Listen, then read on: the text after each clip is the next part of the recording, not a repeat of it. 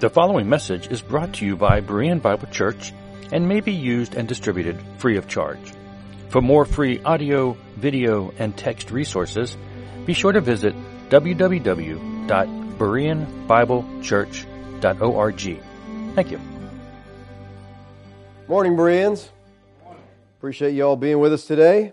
I've entitled the message this morning, Fishing with Yeshua. If you're going to go fishing, it's good to take him with you, okay? You'll see in the story today that if you want to catch something, you take Yeshua along with you. All right, we've been looking at the post-resurrection appearances of Yeshua. All right, we saw him crucified, we saw him put in the grave, and then the resurrection. And so these post-resurrection appearances are basically proofs that the Lord has risen from the dead. He's alive. People are seeing him. The first appearance was to Mary, who I believe was Lazarus' sister. He appeared to her at dawn on that Sunday morning. And then later on that afternoon, there's a couple disciples on the road to Emmaus walking along, and Yeshua shows up, and they're talking to him. And so he appears to them. Then later on that day, the apostles were gathered together, which I believe was in the upper room, and he shows up to them. But Thomas wasn't with him. So the following Sunday evening, again Yeshua shows up into this locked room, and Thomas is there. And he tells Thomas, hey, if you touch him, touch my hands, put your hand in my side, feel it. And Thomas' response was, my Lord and my God. That's pretty strong language coming from a Jew, okay? That's one of the strongest statements affirming the deity of Yeshua that we're going to find in Scripture. Well, then Lazarus tells us that he wrote this gospel to lead readers to the type of faith that Thomas had just articulated. That's what this is about. Thomas said, my Lord, my God, I've written this thing so you will see that also, that we would believe, and he says, and therefore have life. Now, Luke tells us that Yeshua's post-resurrection appearances lasted for how many days? Anybody know how long he showed himself to different people? 40 days, okay? Acts 1:3. He presented himself alive to them after his suffering by many proofs, appearing to them during 40 days and speaking about the kingdom of God. Now here Luke is stressing the great and central fact of the Christian faith. Yeshua is alive, okay? That fact is what separates Christianity from all other religions. He's alive. He's risen from the dead. Christ showed himself to the apostles so they would know that he had conquered death. One of the greatest proofs of the resurrection is the early church's boldness and commitment to preaching the gospel after the resurrection. I mean, that these guys would go out and sacrifice their lives, be tortured, be crucified. They must have seen something, okay? This is not a lie. Let's go out and all die for a lie. You know, let's pretend he's alive and let's just all go. No, they saw him. There's a list of people that Christ appeared to in 1 Corinthians. It says, and then he appeared to Cephas, that's Peter, then to the 12, that's a reference for the disciples, then to more than 500 brethren at one time, most of whom are still alive now. You understand audience relevance, hopefully. You know, and that's the funny thing about audience relevance. People read a passage like this and they realize, well, that's to them. But they get to other passages and they don't realize it's to them. Most of whom are still alive. They're not still alive today. They were when this was written. Though some have fallen asleep. Then he appeared to James, then to the apostles, last of all, as to one ultimately untimely born, he appeared also to me. So, more than 500 people at one time saw him. And Paul says, listen, they're still around if you want to check out the story. Go talk to them. Those appearances convinced Christ's followers that the Lord had truly indeed risen. Now, let me share you something that, I kind of thought up this week, and give me your feedback on it. Maybe not right this second, but, I'd like to know what you think. I see these 40 days as a transition period. Now, we're used to thinking 40 years and 40 years being a transition period, but I see this as a 40-day transition period that's moving the Lord's disciples. All right, they're transitioning from the days of being with Christ 24/7, doing everything with Him, being with Him, to the days of we don't see Him anymore at all. And so in these 40 days, He's appearing to them, then He's disappearing, and He's coming. So it's kind of a transition time that they need to get used to Him being gone. Because once the ascension happens, after the 40 days, He's gone. Now, I'm sure you're aware that of all the types and shadows of Scripture, none is probably as pervasive and therefore important as the shadows revealed in the relationship between 40 and the fulfillment of promises. Now, throughout Scripture, we find this usage of the number 40. Examples are 40 days and nights that God caused it to rain on the face of the earth. The length of the reign of David, Saul, Solomon, all 40 years. Besides this, we see 40 as a temporal shadow in the duration of Jonah's preaching a judgment to the Ninevites. The number of days that the spies searched out the land of Canaan. Christ fasted for 40 days and 40 nights. But we find the most significant type of 40 is the 40 years of the wilderness wandering of the children of Israel. They go out and they're 40 years in transitioning till they reach the land of promise. And then we know when we come to the New Testament, we see that same transition period where the church, they're moving from the old covenant to the new covenant and the consummation of the new covenant. So the exodus out of Egypt is a major type. It's, again, we see it again in the New Testament until we arrive at the new heavens and new earth in AD 70. So 40 is, a big deal. And I see this as another transition period. During this 40 days between His resurrection and ascension, the disciples find themselves relating to Yeshua in an entirely different way. They're not used to this. Like I said, they spent, discipleship with the Lord wasn't, Tuesday night there's a class from 8 to 10. No. It was they spent every second with Him. They traveled together. They ate together. They slept together. They did everything together. They were with, and that was the whole thing with a rabbi. You wanted to be with your rabbi every second because you're learning about life from your rabbi. And so now He's gone, and now they're like, okay, we know He's alive, but He's not here with us. And we got to figure out how to function now that we can't, go to Him. You got a question? Let me talk to Yeshua. He'll be able to answer this for us. They got to learn to relate to Him on a new way. Remember what the risen Christ said to Mary in John 20:17? Yeshua said to her, "Don't cling to me." Now, there's a lot of different translations of what that means. We talked about that. Basically, He's saying, you can't hang on to me anymore, okay? He's not worried about her touching Him. It's just you can't cling to me because I haven't yet ascended to the Father. He goes, go and tell my brothers and say to them, I am ascending to my Father, your Father. So I'm leaving. So you can't be clinging to me. There's a new relationship now. And I'm not going to be physically present with you. Contact like this is not going to be available. So I see these 40 days as a transition period for the disciples. Soon they'd need to learn to just trust Him, although they no longer saw Him. Okay? And that's all we know, people, right? But if you can imagine spending 3 years with Him and then all of a sudden, well, now we got to get a new relationship going. All right, let's look at our text. After this, Yeshua revealed Himself again to the disciples by the Sea of Tiberias. He revealed Himself in this way. Now, let me just tell you this as we come to chapter 21. Many critical scholars view chapter 21 as a later addition to the gospel. They don't think it was even written by John. They say it's kind of anticlimactic. After you get the conclusion of, you got Thomas saying, my Lord and my God. And then you got him writing, well, this is why I wrote this gospel. This is the purpose I wrote it, so you would believe. And then it's like, then they're going fishing. And it's like, they just don't see that as fitting. So they think it was written later, and maybe even by another author. Well, I want to defend chapter 21, okay? Because I think chapter 21 belongs there. I think it was written by Lazarus. Chapter 21 is quoted by many early church fathers like Tertullian.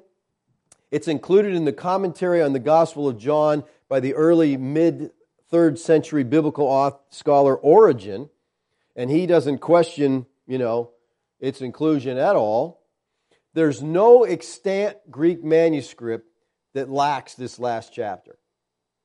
None. And there's no serious evidence in the manuscript tradition for it being added later. All right? Also, the linguistic evidence shows a number of places where chapter 21 exhibits the same vocabulary, the same syntactical constructions that are typical in the whole rest of the book. So I don't see any reason to, argue or doubt this chapter. Lazarus began his gospel with the prologue. Chapter 1, verse 1 through 18 is the prologue. It follows that he should end the gospel with an epilogue. Okay? The prologue sets the stage, and the epilogue closes the curtain on the events of the fourth gospel. In the prologue, what we're seeing is the Holy Spirit set forth, here's what Christ was before he became a man and began his redemptive work. And the epilogue is, okay, here's what it's like for Christ after the redemptive work on his way to the Father. So I think they're kind of brackets around. I just don't see a problem with this chapter. Okay? But if you're doing any study, you'll read that people say, this doesn't belong. It does belong. Okay, let's just leave it there, okay? I think it's there for a reason. So we're going to look at it like it does belong, okay? Like Lazarus wrote it, because I think that, he did. All right, he says, after this. In the Greek, it's metatauta, which establishes a sequence, but not chronological details. In other words, after this. Okay, after what we just talked about, all right? He shows up, he's in the upper room with the disciples, and after this, there's a time reference here, but we don't know how long. We don't know when. We do know this. It occurred sometime during the 32-day period between Thomas' confession in 20:28 and Yeshua's ascension in Acts 1:9. So 32 days. Somewhere in that 32 days, he showed up. We don't exactly know when this thing happened. It says, Yeshua revealed himself again to the disciples. Now, this is the third time in this gospel that Yeshua appears to the disciples. This time he reveals himself to 7 of them as they're fishing on the Sea of Tiberias. Now, anybody know what the Sea of Tiberias is? Never heard of it? What? Are you guessing? Yes, you're right. This is the first, only the fourth gospel mentions the Sea of Tiberias. But it is the Sea of Galilee. And we know that because John tells us. John 6:1. After this, Yeshua went away to the other side of the Sea of Galilee, which is the Sea of Tiberias. See, we don't have to question it. There it is. There's the answer right there. All right. So, Galilee. Now, this freshwater lake is known as the Lake of Gennesaret in Matthew. Mark and Luke all call it that. In the Tanakh, it's called Kinneroth.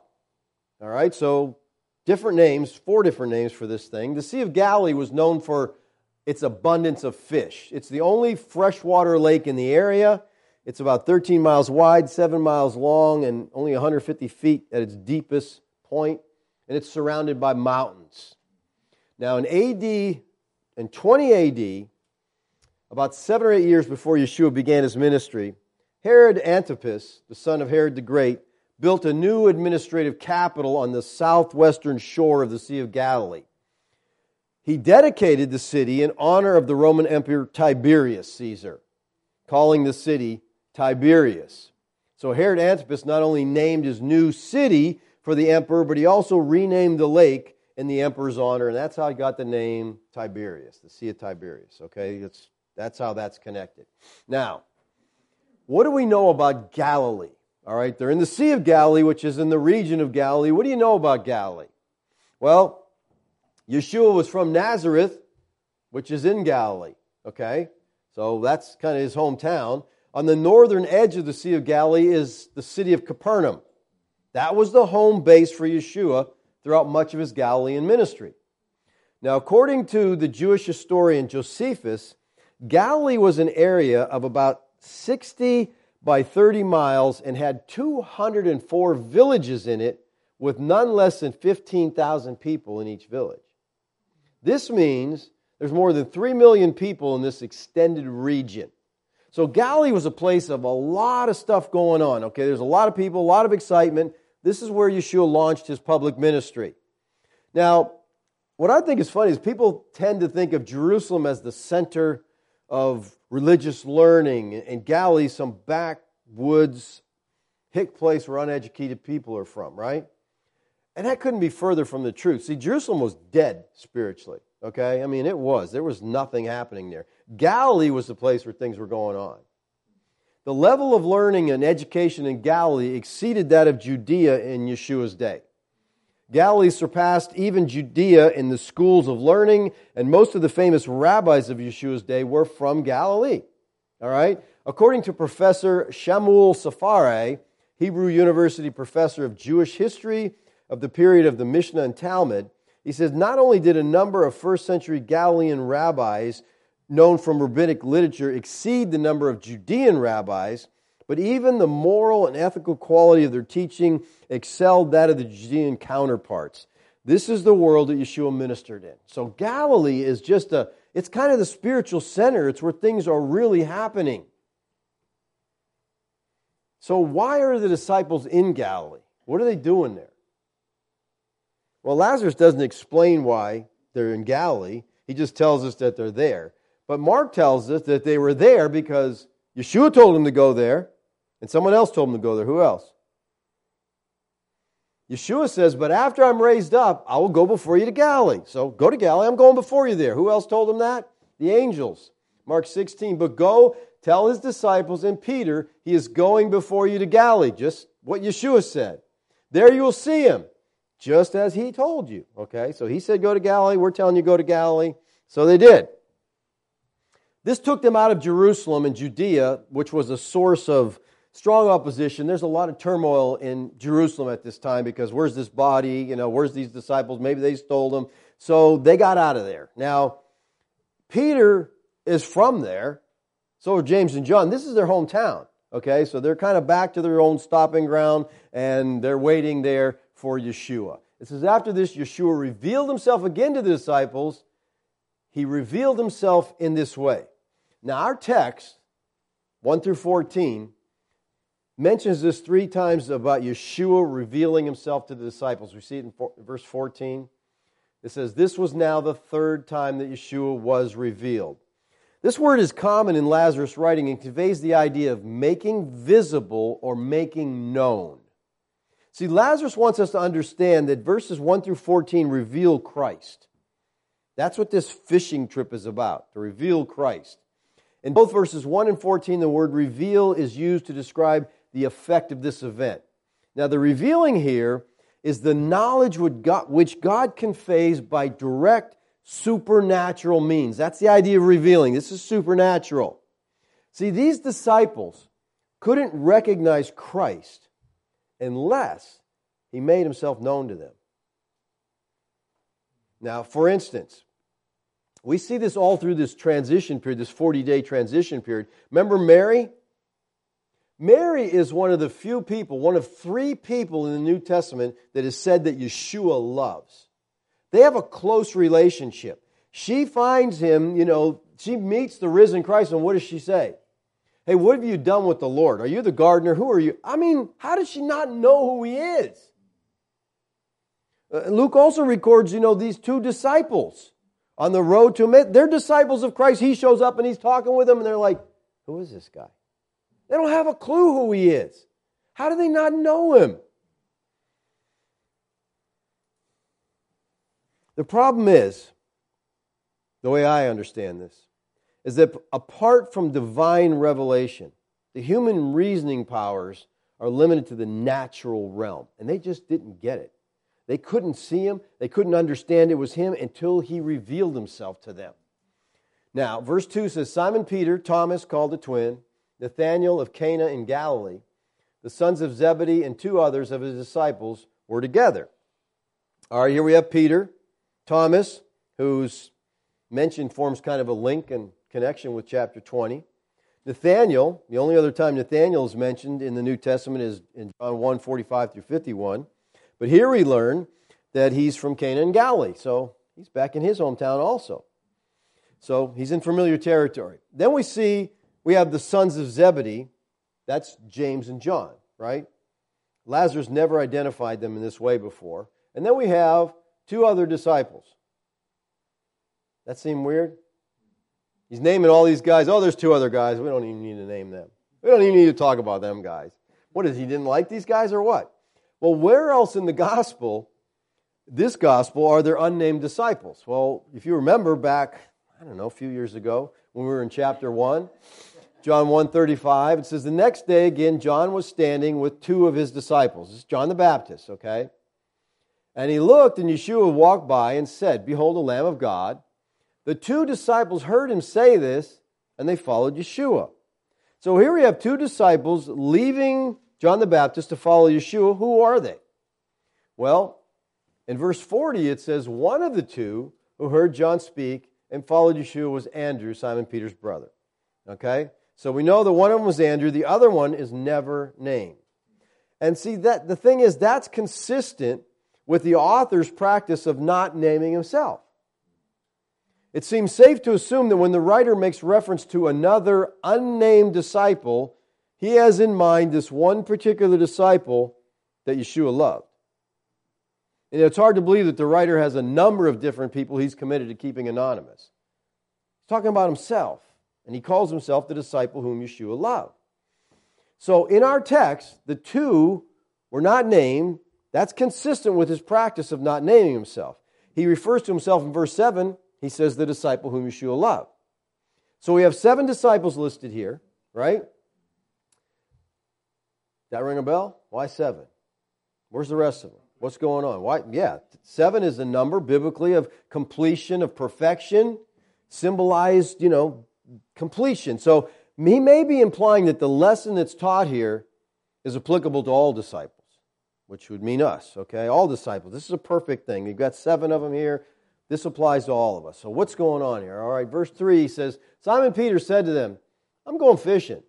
They said to him, hey, we'll go with you. So they went out and got in the boat, but that night they caught nothing. Okay? I'm going fishing. Oh my word, Peter has gotten so much grief over this. So many people say, he's given up the faith. He's walking away from the Lord. He's just, he's apostatizing. I guess it makes something good to write about, but, you don't get that from the text itself, okay? That sees way too much significance in the present infinitive here. All Peter was proposing was a fishing trip, okay? Let's go fishing.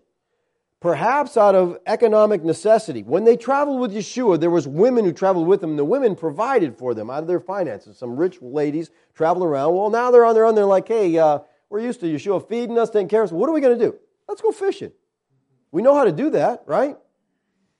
Beasley Murray comments this. I thought this was a great comment. He goes, even though Jesus be crucified and risen from the dead, the disciples must still eat. Right? Let's go get some fish. There's nothing sinful about that, nothing wrong with that. Let's go get some fish. I'm hungry. And listen, if they went to Galilee, because the Lord said go there, so they go to Galilee and they're waiting. Peter's not good at waiting. He's not a very patient person. So he's been waiting for his concluding, let's do something to kill the time here. Let's go fishing. We can catch some food. We can kill some time. And so he announces to his colleagues, I'm going fishing. I'm not just going to sit around here and wait. And they say, hey, we'll go with you. Peter's kind of the unofficial leader. He was the oldest of the group. And he was an experienced fisherman. So they said, let's all go. All 7 of them go fishing. Now, I believe Lazarus is one of these. And he's not a fisherman. He's a priest. But he's like, hey, you guys know what you're doing. I'm going with you. I don't mind going with someone who knows something. That's the best way to do something. Okay? Let me tell you, Kathy and I go down to the Florida Keys to stay with the Hoferts. And the thing that makes the Florida Keys so amazing is the Hoferts. They've lived there all their life. I mean, they take us places that you couldn't pay people to take you because they know these places. It's amazing when, they know where they're going and it's incredible. Well, that's what this was like. Lazarus goes, hey, you're a fisherman? I've never really been in a boat. Let's go. Let's go do some fishing. These guys know what they're doing. And so that night they caught nothing. And Lazarus probably thinking, yeah, you guys are real fishermen, all right. Okay. Now he includes the information here that it's night. In John and night, there's a darkness to night, and he uses that symbolically. But maybe this is just an accurate historical detail here. Because night fishing was customary then. It's still customary on the Sea of Galilee. So that night, the fish are attracted to the phosphorus glow in the algae on the water's surface, And the fish caught at night are fresher for sale in the morning because you pull them off, you go in the morning, and you sell them to the markets, right? In the original text, there's kind of an extra emphasis upon the phrase that night. That night, they caught nothing. Almost as if that's unusual, and you would hope it would be unusual. These are commercial fishermen. If you go out and you catch nothing all night, you're not very good at what you do, okay? Or you just had a bad night, or all the fish left, or something happened, okay? The fact that they caught nothing, I think because Yeshua was trying to show them something. Here's what we have to understand about this text. It's not just about fish, because the Lord taught them earlier in a similar illustration, I'm going to make you fishers of men, okay? And so they're out there and they didn't catch anything. And I don't think the Lord wants to remind them what He taught them in the upper room about fruit bearing in the kingdom. He said to them, I'm the vine, you're the branches. Whoever abides in me and I in him, he that bears much fruit, for apart from me you can do nothing. All right, He's the vine. We have to be attached to the vine. Fellowship, communion. Now listen, I'm not saying that apart from fellowship with Christ, you can't catch fish. I know plenty of heathens that catch fish that don't know God, don't care about God, okay? So that's not what I'm saying here. All right, there's plenty of unbelievers that are good at fishing. But Luke, in this context of fishing, is telling us that Yeshua says, don't be afraid. He said earlier, He says, from now on you'll be catching men. And so there's a connection there. And He said, listen, what I want you guys to do, you have to stay plugged into me. Although our relationship is different, I'm not going to be there with you. You're not going to see me. You still have to be plugged into me. You still have to commune with me. You need to abide with me. That's the only way you're going to be successful, is if you're abiding in me, walking in fellowship with me. Now, just as day was breaking, Yeshua stood on the shore, yet the disciples didn't know it was Yeshua. Oh my word, how many times are we going to see this, okay? Dawn's breaking just as they're returning from their, fishing trip, their unsuccessful night of fishing. Just as in the two previous appearances of the Lord, it's just all of a sudden, boom, there He is. Shows up on the shore. The disciples saw Yeshua standing on the beach. They heard His voice. They had no clue who it was. And that fits every post-resurrection initial appearance of Yeshua. They didn't know it was Yeshua. Because, as I said, during this 40-day transition, He had to reveal Himself to be known. They could stand right next to Him and talk to Him. He had to reveal Himself. Now listen, when you've been with someone day and night for over 3 years, it seems to me you'd recognize their form on the beach, their outline. You'd recognize their voice. Hey, I know that voice. Yet the disciples didn't know it was the Lord on the beach until He manifests Himself to them. Again, we said the same was true of Mary in the garden. The same was true of the disciples on the Emmaus Road. During these 40 days, from resurrection to ascension, they couldn't recognize Him unless He revealed Himself.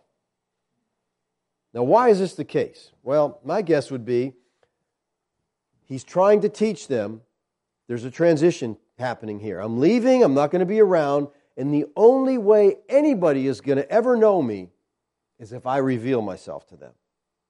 They don't have eyes to see unless I reveal myself. That's the only way anyone's going to know me from now on. So it's in the transition, things are changing here. So Yeshua said to them, children, do you have any fish? And they said, nope, no fish. Now, the word children here is paideia.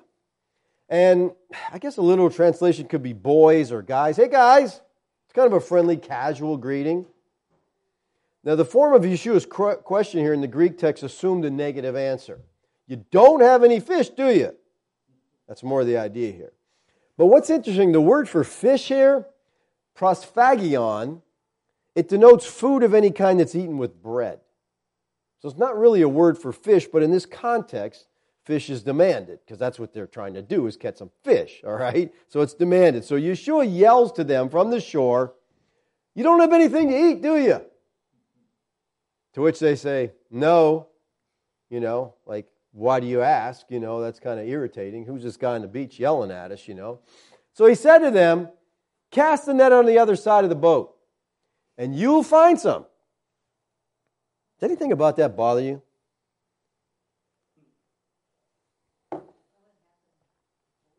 It did happen, but they still don't know who he is. Now listen, these guys, several of them, we know 3 of them are commercial fishermen. Okay? They're out in the boat. They've been all night, so they're aggravated. We didn't catch anything. They get to shore. Hey, try the other side.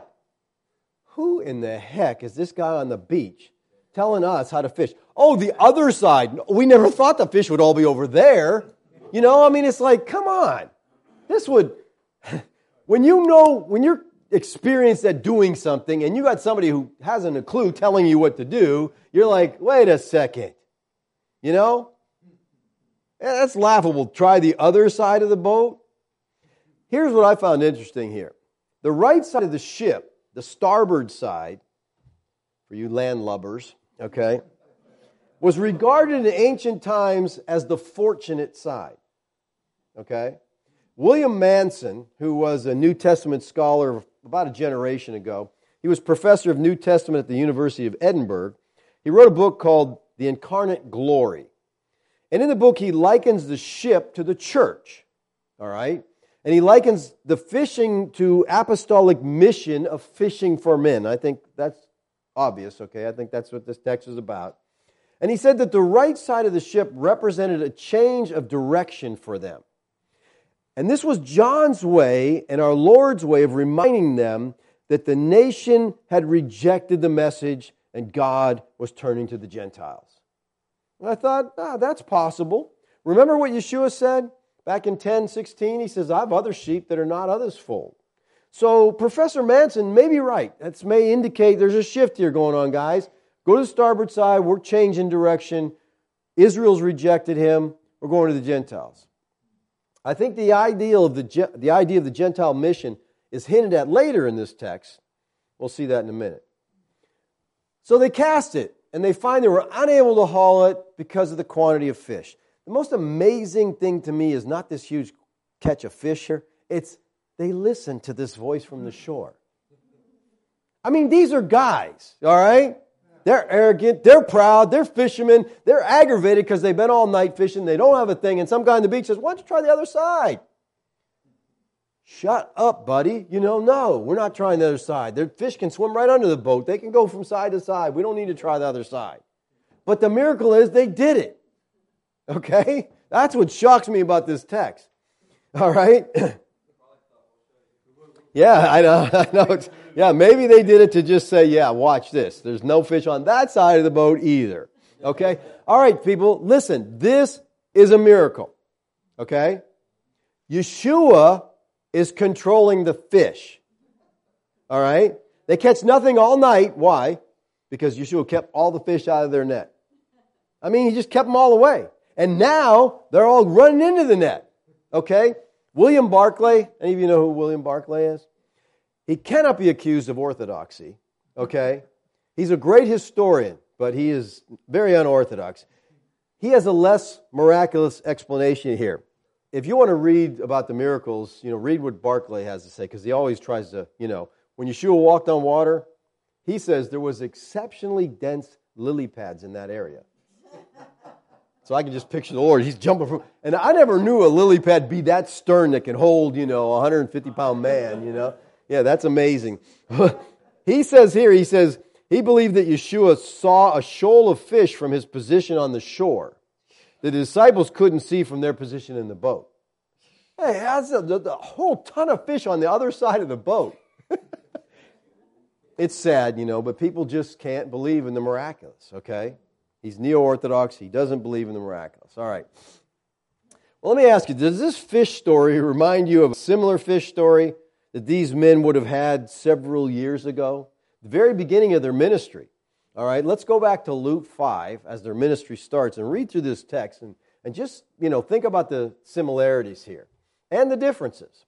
On one occasion, while the crowd was pressing in on him to hear the word of God, he was standing by the lake Gennesaret. Now we know he's in Galilee, right? Sea of Galilee.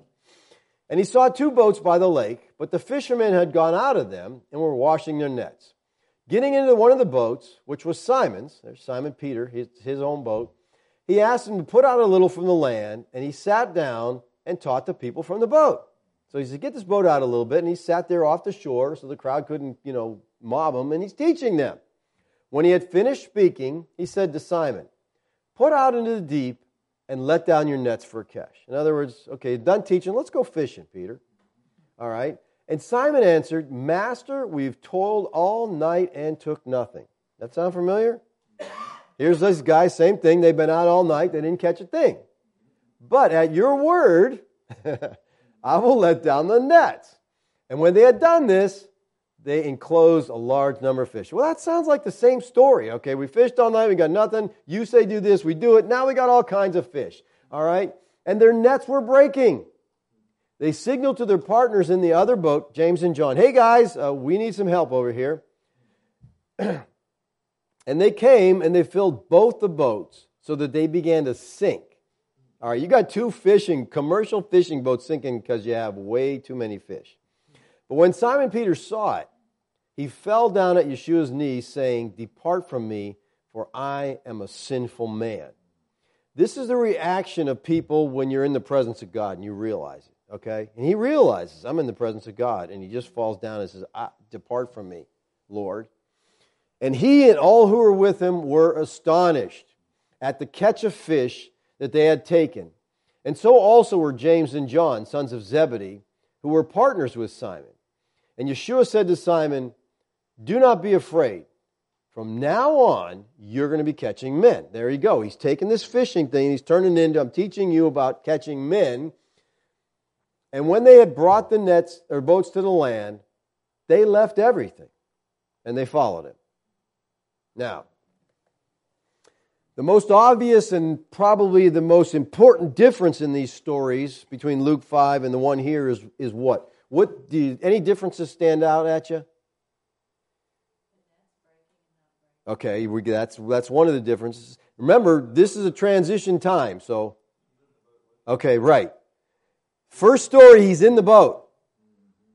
Okay, second story, he's not in the boat. Why? Because this is a transition. He's leaving them. I want you to get used to doing things without me. He's not in the boat anymore. Big difference. This symbolizes, I think, the separation that the disciples are going to be, that they're going through now and permanently going to be through as he leaves. And what he's teaching them, listen, I'm able to be with you. I'm able to take care of you just as well when you don't see me as I have the 3.5 years I've been with you. He's trying to teach them this. Okay, guys, I was in the boat. You caught the fish. I'm not in the boat. I'm still directing you. I'm still in control. You can still trust me. And I think that's what's going on here. In Luke 5:10, Yeshua says, "Don't be afraid. You're going to be catching men." And that's what this story is about. Both stories are about, they're using the fish illustration about catching men. So this post-resurrection repetition of the miracle in 21 would have just refreshed their memories of that first catch of fish, reminded them, this is the time when we realized who he was, and we left everything and we followed him. And that's just kind of he's reiterating again, this is how your ministry started. Okay, now I'm gone. I'm leaving. But your ministry is going to go on. You're still going to be catching fish. Now, the disciple whom Yeshua loved, therefore, said to him, "It's the Lord." Here we see that the disciple whom Yeshua loved was one of the 7 listed in verse 2, right? Okay? In verse 2, the sons of Zebedee, and then you have 2 others. Now, in this list, we have the sons of Zebedee. They're not named, but who are they? James and John. John, who people say was the author of this book, the apostle. Well, we know that the unnamed disciple is the disciple whom Yeshua loved because he tells us here. So we have John and we have the disciple whom Yeshua loved. And most people say John is the disciple whom Yeshua loved. Well, they're both there. And he can't be 2 people because that makes up 7. One of them's John, one's the disciple. So he didn't write this book. I think this is strong evidence of the fact that it was Lazarus, the disciple whom Yeshua loved, not John the Apostle, who wrote it. All right? We see this all through there, but anyway, you got that, right? How did Lazarus know it was the Lord? He recognized his voice? I don't think so. I think it's the miracle. He saw the miracle and he goes, "It's the Lord." Who else does that stuff? I mean, really, guys? Remember, we've seen all these things. He says, "It's the Lord." That stranger on the beach is Yeshua. He calls him Lord. Now, in some texts, it's simply a polite address, kurios, but in others, it's a theological affirmation of Yeshua's deity. And that's what's happening here. It's Yahweh on the beach. He recognizes this is the sovereign Lord on the beach. Nobody else tells fish what to do, okay?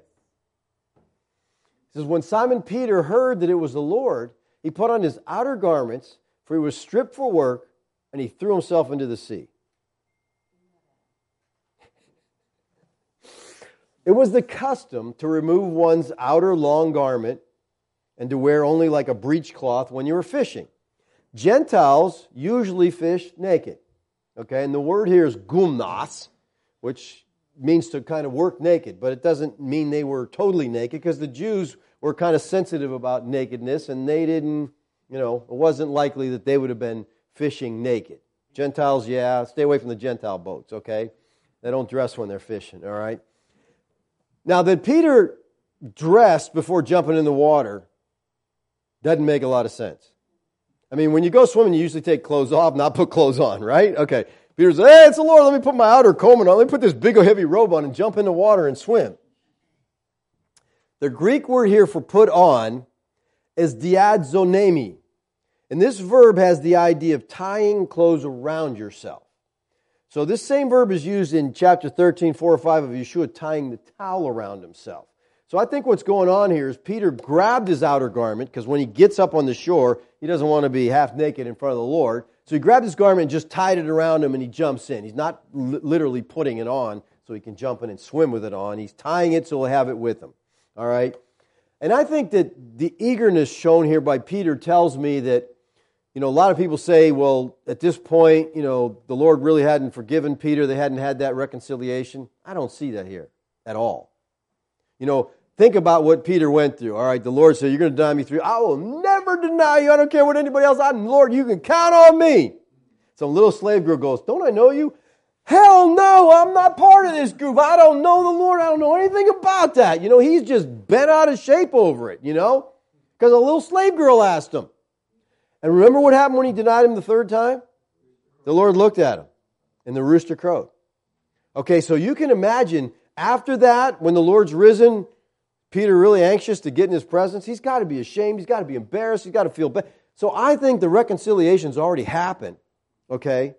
And that's why now they've already been reconciled. So it's the Lord. He jumps in. He's I want to get there and be in his presence. It doesn't give me any indication of someone who's like, the relationship is strained. I'm not going to jump off the boat and swim. We're not quite fixed yet. No. But that just gives me the idea that everything is fine here. They're doing okay. The other disciple came in the boat, dragging the net full of fish, and not far from the land, about 100 yards off. So Peter leaves the other disciples in the boat. He just, this is Peter. He grabs this thing and jumps in, swims or walks, however close they were. And when they got out on land, they saw a charcoal fire in place with fish laid on it and bread. Okay, so they get there, and the Lord's got a breakfast ready for them. This is really cool. Now, Lazarus tells us here there was a charcoal fire that Yeshua had going. The word for charcoal fire is anthrakia. It's only used one other time in Scripture. You know where that other charcoal fire is? It's when Peter denied the Lord, he was standing at a charcoal fire. Only other time it's used. So he's at a charcoal fire, he denies him, and now he's at a charcoal fire having dinner, having breakfast with them. Breakfast is a picture of fellowship. When they eat together, they're fellowshipping.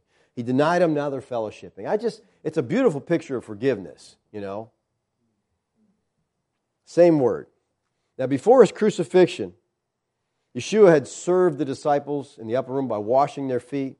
Now he continued to serve them as their risen Lord by providing them a nice warm fire and breakfast. They get back from a fishing trip where they didn't catch anything, and now they just get this haul, and now they're going to have breakfast with the Lord. Yeshua said to them, bring some of the fish that you've caught. So Simon Peter went aboard and hauled the net ashore full of large fish, 153 of them. And although there was so many, the net was not torn. Now, the word here for hauled is the Greek word helkuo. You know what that that ring a bell? Huh? Halkuo is best translated drag. You get that in this text, right? That's how he got the net there. Okay, he didn't stand on the boat and say, Net, would you please come to me? Net, I'm begging you. Please, come into the boat. All you fish, come on. No, I mean, that's what people do with Halkuo, okay? But Halkuo, as we have said, means to draw by irresistible superiority. Peter's pulling that net. It's interesting he's doing it himself. That's what it sounds like. I'll get it, guys. You go. I mean, that's Peter's pretty good, strong man here if he's pulling this whole thing in. All right? This word halkuo is used 8 times in the New Testament. If you look up all 8 uses, you'll find the idea of dragging. But 2 times in John, people don't like to translate it dragging. They want to give it a whole new meaning because it doesn't fit their theology. One of those is John 6:44, where Yeshua says, no one can come to me. Okay, and by no one, he means not anyone. Okay? You can't come to me unless, what's the exception? The Father who sent me drags you. Now that sounds rough, doesn't it? Drags? But that's what the word means. Okay? Draws by irresistible superiority. And I will raise them up, the ones the Father draws, I'm going to raise up. This is what Calvinists call irresistible grace. You know why they call it irresistible? Because you can't resist it. That's deep, okay? That's heavy, but that's why it's called irresistible. Now, it doesn't mean that you're fighting and screaming, I don't want to be saved, and God's just dragging you along. God changes your heart. He gives you a new heart. That's why this grace is irresistible. He draws you by giving you new life in Christ, and then you're coming along. You're not fighting and kicking, but it's irresistible. You can't resist the grace of God. All right, back to our text. How many fish did they catch? 153. Big fish. All right. What a fish story, huh? Now, let me ask you this. Let me tell you this. It is no exaggeration when I tell you that biblical scholars have spilt a ton of ink trying to explain 153. I mean, it is laughable. I'm going to share with you some of them. Just put a smile on your face, okay? So you can smile this morning. Scholars, ancient and modern, have tried to find some connection to the gematria here of this number, 153. Now, gematria is the symbolic relationship between letters and numbers. In Greek and Hebrew, a letter also represented a number. Okay, so they would take the words and they'd take each letter and add the numbers up and try to come up with some kind of, sense out of that. One suggestion using gematria is that the phrase sons of God in Greek is 3212, which is 3 times 7 times 153. Isn't that amazing? And I'm like, so? Okay. And I'm scratching my head saying, okay. So a large fish represent what? Sons of God. I don't, it's kind of confusing. And they're reaching for the stars in some of these things, all right? Other scholars have determined that the number of the church equals 12 squared, added to the number of Trinity, 3 squared, equals 153. Augustine, in his commentary on John's Gospel, tried a mathematical approach and suggested that there might be a connection to the sum of all the numbers from 1 to 17. See, he suggested that 17 is symbolic. It's a symbolic combination of the number 10, which signifies the Old Covenant, and 7, which signifies spiritual perfection of the New Covenant. And he talks about the Holy Spirit, the 7 gifts of the Spirit. Augustine determined that all of the numbers from 1 to 17 added together yields 153. So he would do this: 1 plus 2 plus 3 plus 4 plus 5 plus 6 plus 7, blah, blah, blah, blah, up to 17. And then guess what you got? 153. Isn't that amazing? Other scholars, using a mathematical approach, noted that 153 dots can be arranged into an equilateral triangle with 17 dots on each side to yield a numerical symbol of perfection using the number 17. I'm like, okay, you lost me there. Now, some say that the reference is to an important date in church history, 153 AD, Well, I don't know what happened in 153 AD, and I don't really care because I don't think that's right, all right? Cyril stated that 100 stood for Gentiles, 50 stood for Jews, and 3 was the Trinity. So they just, 153 means something, so let's make up some ideas. All right, the ideas go on ad infinitum, ad nauseum. I mean, Augustine finally came up and declared this number a great mystery. He should have started there, okay? Now, one of the ideas that to me had some validity to it is from Jerome. He notes that the Greek zoologist Apienus Cilix, who lived during the time of Marcus Aurelius, estimated that the total number of species of fish in the Sea of Galilee was 153. Okay, now listen. Okay, now whether that's true or not, but this is a zoologist said we've got 153 species here. Okay, so Jerome said, now that he felt it was symbolic of all the different tribes of the earth being brought back into God's covenant family. Okay, if that number was a familiar number, in other words, if people during that day knew, hey, Galilee's got 153 varieties of different fish in it, if they understood that, then maybe they saw this as every tribe, tongue, and nation, being brought to faith through the mission of Christ. That's possible, okay? And, a parallel to that would be in Matthew 13, where he says, again, the kingdom of heaven is like a net that was thrown into the sea and it gathered fish of every kind. So here Yeshua compares the kingdom of heaven to a drag net, and bringing these fish of every kind, the universality of the Christian mission. Maybe, at least in all these different things, to me, that made the most sense. Well, let me give you one last theory. This is the best theory of all, okay? Maybe Lazarus simply recorded the number as a detail to lend authenticity to his testimony. He was there. Hey, they counted the fish, 153. At a purely historical level, it's unsurprising that somebody counted them. You ever been fishing? And someone said, how many fish you catch? I don't know. No, they know. And if they don't know, guess what they do? Exaggerate it. They were this big. That's just the fisherman is known for telling stories, okay? And so these guys are, hey, that's a bunch of fish. Yeah, well, we got to divide it up because we got to know who gets what, so let's count them. Or maybe somebody says, man, that's a lot of fish. I wonder how many there are. And someone said, well, let's count them.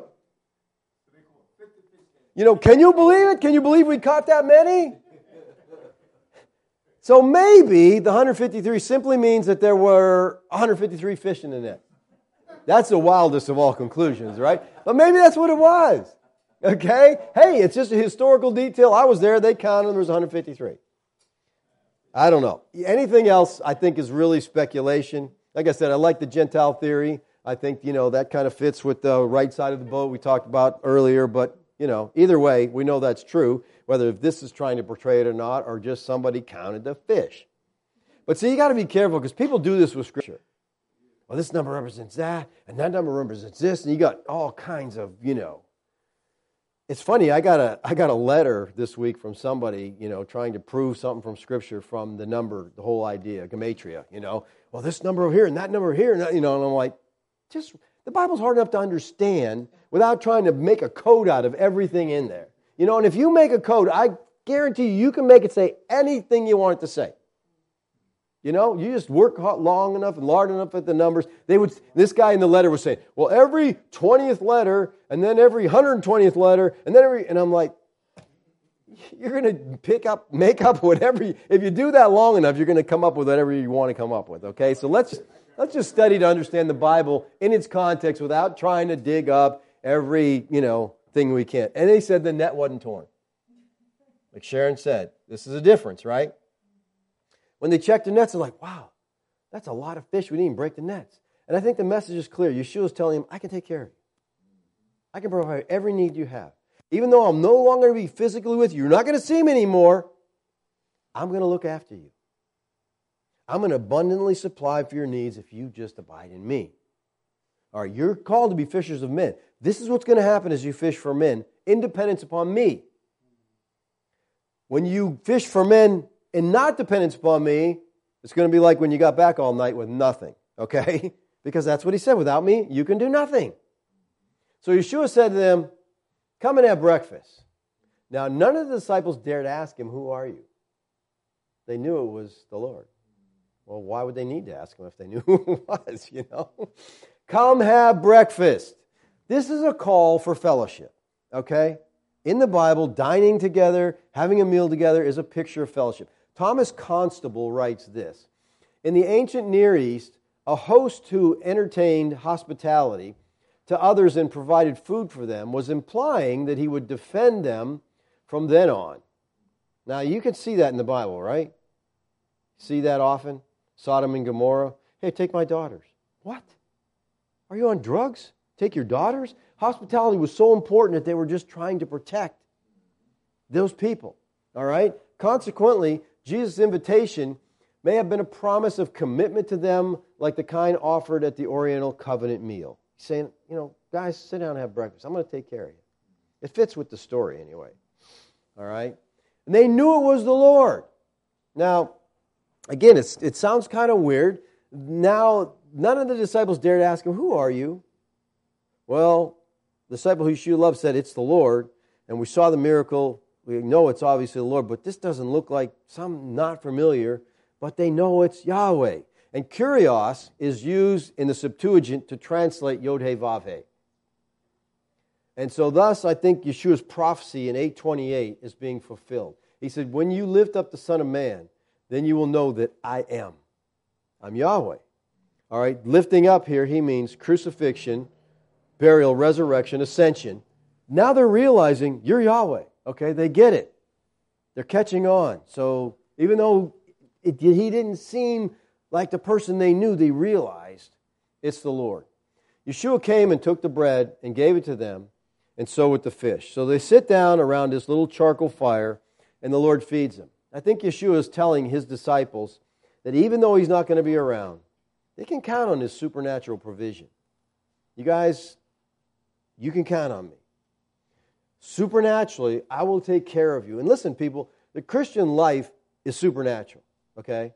It's to be lived supernaturally. In other words, the new birth is not something natural. It's not something we can figure out. It's supernatural. And the life is to be supernatural in our dependence upon him. But problem is we're so connected to the earth, we're so fleshly minded that we just don't seem to get it most times. I'm sure most of you are familiar with George Mueller, right? He was a man who knew the Lord's supernatural provision. He was a man who knew how to trust the Lord.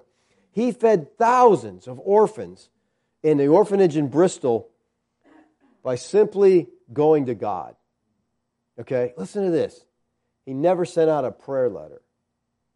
Okay, I'd like you to pray for me, and boy, we're in great financial need. If you could help out financially, that'd be wonderful, you know.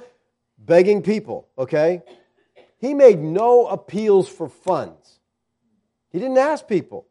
No public contributions. He didn't do that. In fact, he didn't make the situation even known to people in the disguise of a prayer request, okay? He kept that to himself and to his closest workers. There was no pledge system. And I've read stories of Mueller. He got all these orphans together and they sat down. He had not a thing to feed them. Sit down, let's pray for our meal. You know, not knowing there's no food. And while they're praying, there's a knock on the door and he goes and some baker had just, you know, I got way too much food here and can you use it? Story after story we got from Mueller like that. He just trusted God and God provided for him. Now I think we have kind of a modern day version of that in Gennady. You know, we've heard from him. And I'll tell you, one of the things that he said that stuck with me so clearly, he said, in my area, prayer works. And it's just like a knife, you know, it's like, yeah, because I guess you're trusting God. Gennady, okay, thank you. Gennady is a Russian pastor. He lives in the Ukraine. I guess I shouldn't call him Russian. Sorry, Gennady. He lives in the Ukraine. The Ukraine is at war with Russia right now. And Gennady goes to the front line. And he takes provisions to the people there that are starving to death. He takes them bread. He takes them bags of food. He takes them Bibles. You know, and he constantly takes his van, fills it with stuff, and drives to the front line. And he told me the same situation. He goes, we're making plans for the trip to go to the front line. We don't have any food. But we're just planning like, well, God knows. And he goes, last minute, people show up with food and take, you know, and he goes there. And I was joking him because they have loaves of bread, not wrapped up or anything, just stacked in the van. And I'm like, you'd get arrested here for that. I mean, that's like, you can't do that. He goes, people are starving to death. They don't care about that, And so they're just thrilled. They got a loaf of bread and they got a Bible that he's taking them. But he told me, he said, when I came back from the war, I came back different. Because I learned there that, there's something much more about this Christianity that we don't get when you really get in a position where you have to trust God. And these people look forward to him showing up and feeding them and taking care of them. So it's kind of a modern day George Mueller. It says, this was now the third time that Yeshua was revealed to the disciples after he was raised from the dead. So Lazarus concludes the narrative of this incident by identifying the third instance of Yeshua's manifestation to the disciples after his resurrection. Now, this forms an inclusio with verse 1. He revealed himself. Verse 14, he reveals himself, brackets the whole section. Okay? Now, we should probably understand this as a reference to appearances of the group of disciples, because we know he appeared to Mary. That would have made 4, but he's talking about the disciples here. That's, I think, the emphasis on here. All right. So you and I, we can't go fishing with Yeshua, okay, as these disciples did. But I think the lesson here is that even though Yeshua is no longer on earth in the flesh, he's still meeting the needs of his children, okay? Just like those first disciples are called to abide in him, we're called to abide in him. To abide is to walk in communion with him. It's to be plugged in, to be dependent upon him. It's to be in a situation where when you need something, your first inclination is to turn to the Lord, not your last, okay? You're just walking with him. You're in that communion. You're abiding. And through dwelling with him, he says, that's how fruit is produced. So if there's no fruit coming out of our life, it's not that something's wrong here. Something's wrong is that you're not abiding with Christ. Because when you're plugged into the vine, the fruit comes. But again, in our situation, it's just so rote that I think sometimes we're just not trusting Christ. And do we need to trust him in our day? Well, not for our food. Refrigerator's full. We got MasterCard, Visa. But listen, you need to trust him day in and day out just for your breath. Okay? And communion with him is to be a thing that when people notice your life, they see there's something different about that. Because they're plugged in. Plugged in, so you just demonstrate the life of Christ, whatever you do, whatever you say. Let's pray. Father, we thank you, Lord, for this text. I know there's a lot more here, Lord, that we haven't dug out, but I thank you for what is there. I thank you, Lord, that we see your supernatural provision. If we would just learn to trust you, to walk with you, to depend upon you, not to try to find things our own way, seek our own way, work it out on ourselves. Lord, we don't see you in a physical sense, that we can touch you and come to you and ask you questions. But Lord, you've given us the Holy Spirit. You are alive and you're ruling and reigning. Help us to learn to trust you, to walk with you, to work, just live in an intimate relationship with you, Lord, that everything in life is about you. Lord, thank you for your patience with us. Amen.